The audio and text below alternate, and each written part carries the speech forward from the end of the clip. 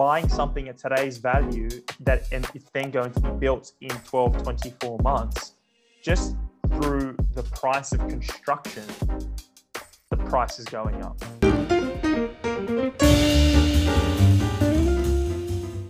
Hello, everybody. This is another Wealthy Podcast with the great King Louis. Mate, thank you for joining the show today. I appreciate the kind words, Dominic. I appreciate them.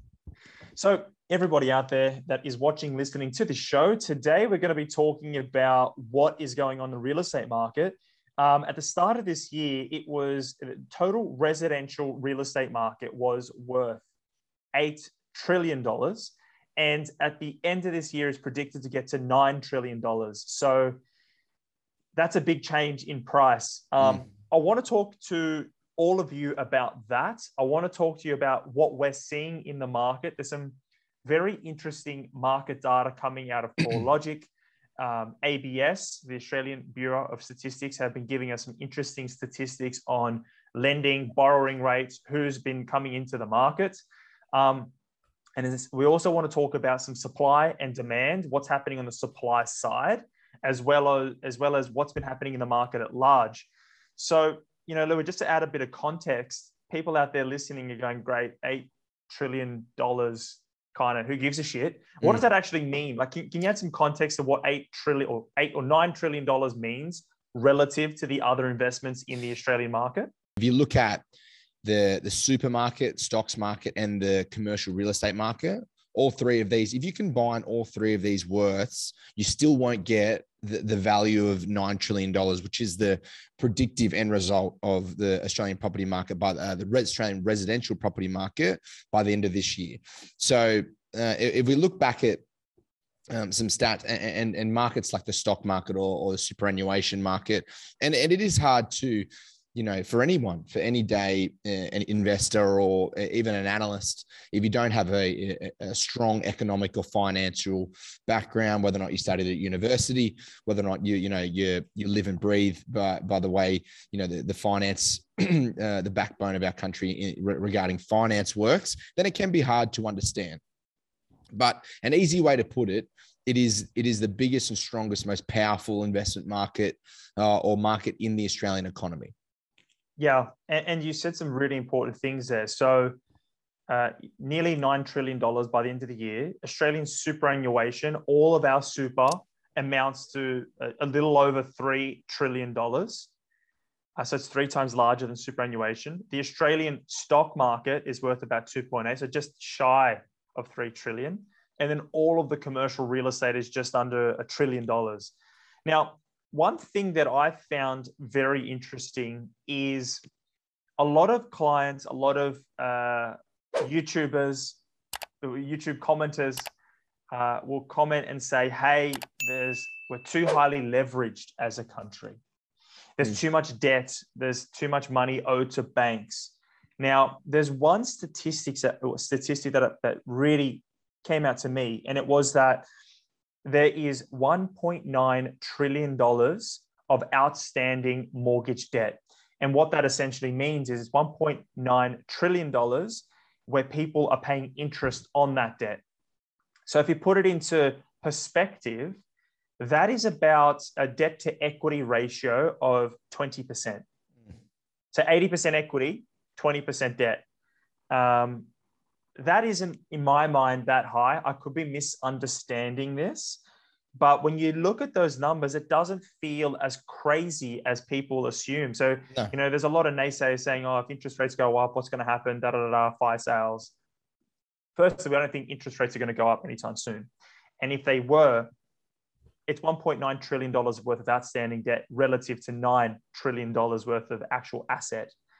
So I was quite surprised by that, Dom, when I thought we would be much more of especially in the residential property market, that we would be more debt leverage. But to see that we're, almost 7 times, or 6 times the amount of equity to debt, I was actually quite fascinated. It's not a figure I knew before reading this when the stats came out.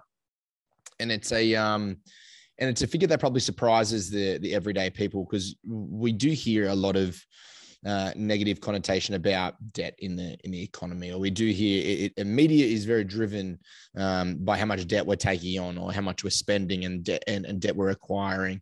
So to hear that, the everyday Australian and the everyday household is paying down their debt and actually is owning, more than 80% of the assets in the country, well, then I don't know. It's a good sign of faith or it's also a good rebuttal against, as you said, the naysayers for interest rates if they're on the move and what's going to happen, the back end of this year moving into next.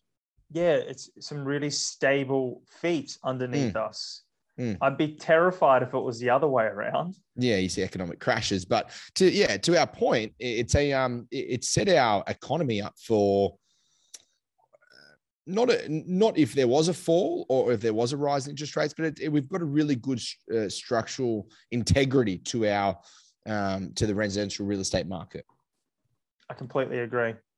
Now, there's a few things that we talk about, Louis, and one of them is supply and demand, right? It's all well and good. The market has been running, and there are some early indicators that it's slowing down. It is still growing, but it's slowing down a little bit. One thing I want to talk to you about is that recent report that came from CoreLogic. Again, Eliza Owen put out this, so shout out to Eliza. That Australia's dwelling sales to new listings ratio has hit 1.4. Now, for all of you out there listening, now let me just make that a little bit simpler. When the ratio is 1, it implies that demand and advertised supply is balanced. So every one bit of property that gets listed, there's one person ready to buy it. So it's basically parity. Normally, the Australian market runs at 0.9%. So there's a little bit more people that are listing than buying. So that means that it's in favor of the buyers. That means, there are more people listing than there are people buying. Today, currently in Australia, it is 1.4, meaning that there are way more people buying than there are people selling. There are some interesting outliers like Adelaide, where for every one property that's listed, there are 2 people that are buying. And it's just fascinating to me looking at this data because we're in COVID, it makes sense because, that there are a lot of people that aren't putting their properties up for sale, and also, all-time low interest rates. People are spending less money on discretionary spending. So it's all-time high savings. But you know what I mean? It feels like a surprise to me. It's telling me that there's a lot of steam left in the market. There's still a lot of pent-up demand. And coming out of this lock-up phase, I feel like there's going to be an increase in listings, but there will be certainly a surge in sales too. What do you get from all that? It contests the idea that it's not the biggest thing that we probably face today, or the biggest question we get, and I personally get asked, is the market boom at the moment held up not organically? Has it been implemented by the government to a certain degree? It most certainly has. Like I would 100% agree with that. We saw a lot of incentives, a lot of movement for the government, for the first home buyers, and just for the investors and the property market itself to really, hold up the economy during our tough times. But it takes us to really break down these numbers here, and you look at and you read these numbers and you look at them and you tear them apart. And I was watching Moneyball the other night, and it's a great flick about statistics, data, and what can be broken down and the holes you can see. And when you break this data down, it shows you that, or it provides a small argument to say that yes, there has been non-organic growth, and it's been stimulated by the government, but also at the same time, there's still buyer demand and low levels of stock. And when we break down these figures and we say that look, there isn't the stock levels are low to buy ratio, well, we're going to see some demand for prices, and price growth is going to, so subsequently, be a result of this. Yeah, it's what you just said there. We saw it, right? We saw that the government incentivized for people to have first home buyers to enter the market. They created a whole bunch of home builder incentives, and then the ABS data reflected that. We saw a lot of first home buyers come in, first home buyer loans get approved. But then beginning of this year or beginning to middle of this year, a lot of the first home buyers slowed down. We saw more owner occupiers come in, but we're seeing a big growth in investors. You know, you and I talk about ABS data, and I love jumping into that. One thing that stood out to me was that we anticipated this would happen, but I'll explain what it is. The first home buy slowed down, the owner occupiers slowed down. So the lending at largely has slowed, but it's the investors are 100% higher than this time last year. So there are 100% more investors getting loans, buying property this year compared to last year. As a total, it's 86% higher, the amount of people that are buying properties. So again, there's a huge amount of people that are out there buying properties, getting approvals. And now we're starting to see investors compete with owner occupiers. So this is that demand cycle thing. We're seeing more people step into the market. I think it will slow down, but I don't know if I still think there's going to be a strong end to this year. I think so too. I think the class, I said to you yesterday, Dom, I think the class of 2020, first home buyers or first property buyers, some investors, some, you know, let's put them in the class of the first home buyers of 2020. I think they won out of this. I think they took they took a risk, and the risk is most certainly by now paid off for sure. That's probably, I don't think anybody on the internet, anybody in the media can deny that if you bought and if you got all the schemes the government offered, and you bought your first home, if you bought your first home the back end of last year and you bought it well, then I don't think you have had anything to worry about over the past 8 months. But the question is, as to your point, Dom, is where we go from here as I think the next turn or the next series of winners, the class of 2021, say Q3, Q4, are your investors, I believe, that can pick up the best pieces of real estate, who don't have to compete with owner occupiers in the sense of a hot auction market. And at the same time, a load of your first home buyers have filtered through and they're starting to cool off as well. That's a really good point. I think the trap that you can fall into here as an investor is you can think you're smarter than you are. No offense to the people that are out there. When you start not you, but like gaming people, you know, people start thinking they're a builder, they're a developer. I'm going to start flipping homes. They start taking outsized gambles on the market. Because the bank will lend them the money as well. The bank will lend them the money. The market's starting to move. They've got equity in their own home. So they're a genius. Why don't I just go buy another property? Maybe we should scale up our house and go buy a $2 million home because the market's going to keep on running. So this is when people start to make mistakes. And when you're at an auction and you're competing with an investor, you're competing with a homeowner, you're competing with, you know, a wannabe developer, the prices start to get really silly. And I personally think that this is then the time to be buying fixed price assets. Most certainly. You know, if you think that the market's going to run 10, 15, 20% in the next 12 or 24 months, go buy it in today's dollars and settle it in 12 or 24 months when it's worth more than what it's when you bought it for today, rather than getting stuck in a war. You know? I mean, it can be said, if you're buying at an auction and you're competing against someone, you're almost buying. You're almost paying for your equity that you could have gained in the next 12 months. You know, it goes, I don't know, 120, 140, 160,000 over reserve. And to say what it should be, the reserve should be a market price for I know it can be very indicative of what the seller would or what the vendor wants. But at the same time, the vendor should have an idea of this is what the market's worth at the moment, and this is what I'm happy to accept on a market going rate.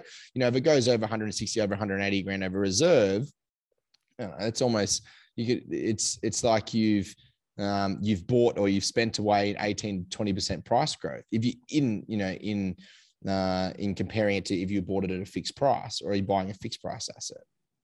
You know, and on that point, I don't think that these brand new properties will represent extraordinary value going into the future. The reason why I say this is I was reading a report just the other day where the cost of construction is skyrocketing. Wood, to go and find wood, it's getting harder and harder. I want to just quickly put up a report and have a chat about that. So the few things that I noticed was that, wood mills around the world are working at capacity, but the industry has been plagued by labor force issues, beetle infestations due to climate change. And in the US, the price of wood has gone up 400%. That's a huge amount of a huge price increase. In Australia, this is a little known fact that 60,000 hectares of softwood plantations were lost during the bushfires. So it takes 20 to 30 years for us to grow back those trees. That's supply gone. Steel prices in the US have gone up 200%. Prices of iron ore have gone up 120%. These all have larger, longer term implications for the property industry. We need to use wood. We need to use steel. We use iron ore. The price of freight has gone up as well. So getting the materials from China, from wherever we're going to buy it from, it's going up. So, even today, buying something at today's value and it's then going to be built in 12, 24 months, just through the price of construction, the price is going up. Can you lock in a viewer question, Dom? Can you lock in a fixed price build?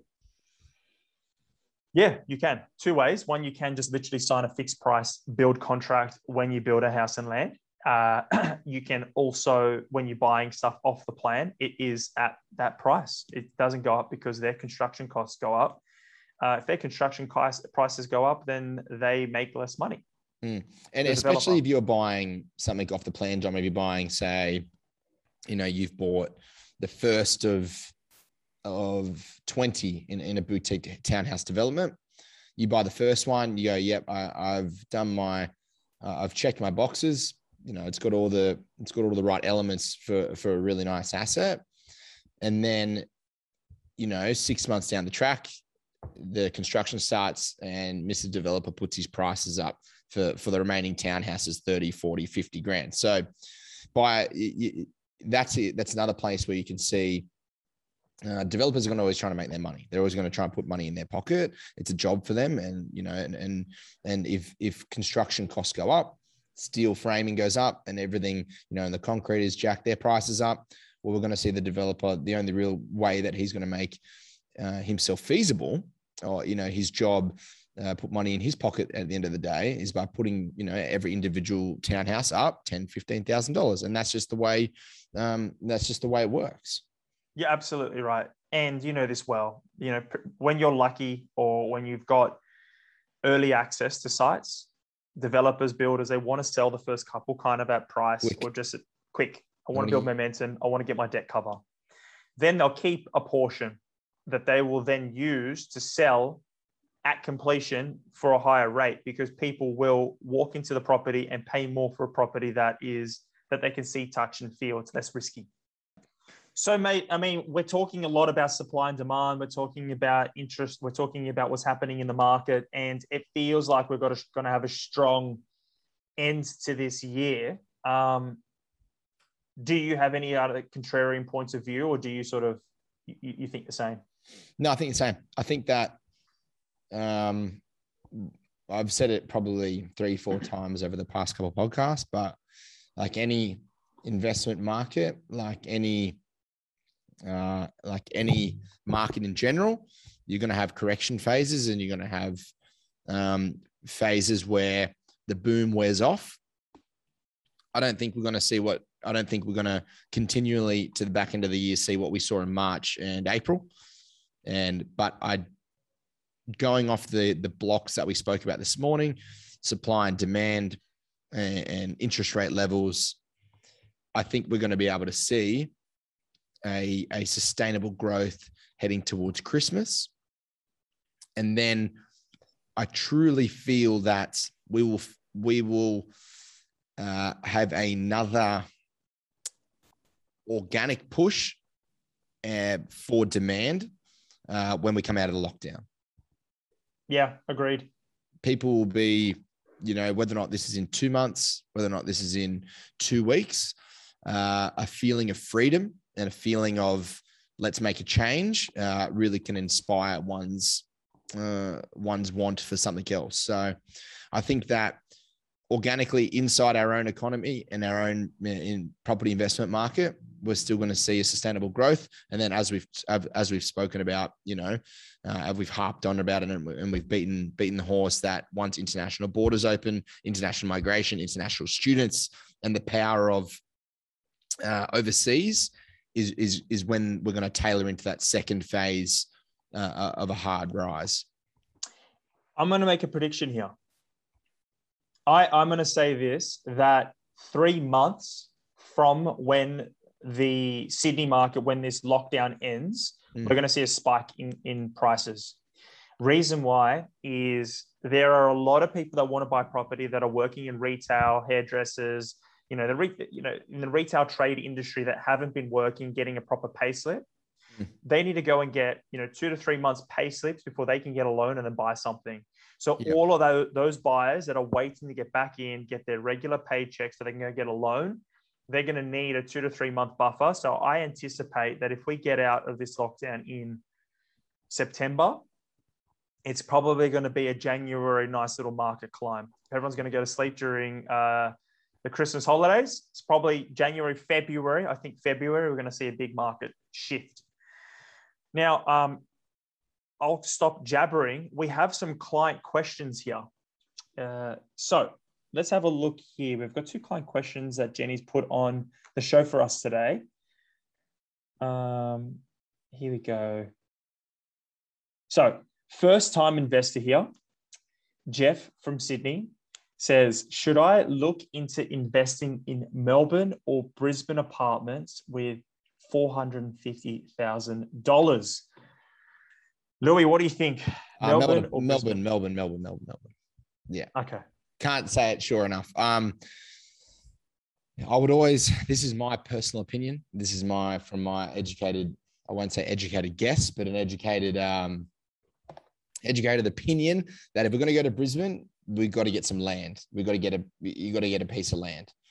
I don't see a lot of value in the Brisbane CBD apartment story just yet. Not to say I can't be wrong.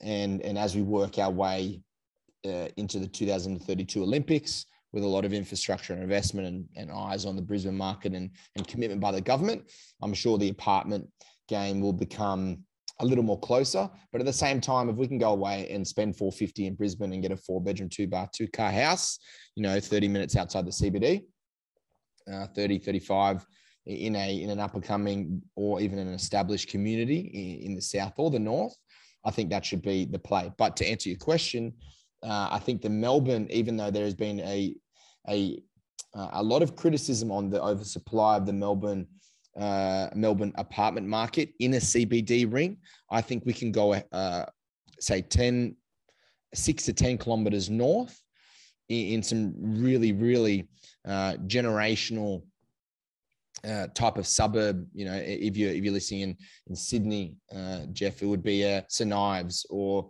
the North Shore line, where you've got a lot of old money and a lot of passed down money and a very, very community safe feeling in that sort of North Shore corridor, moving from Mossman all the way to St Ives.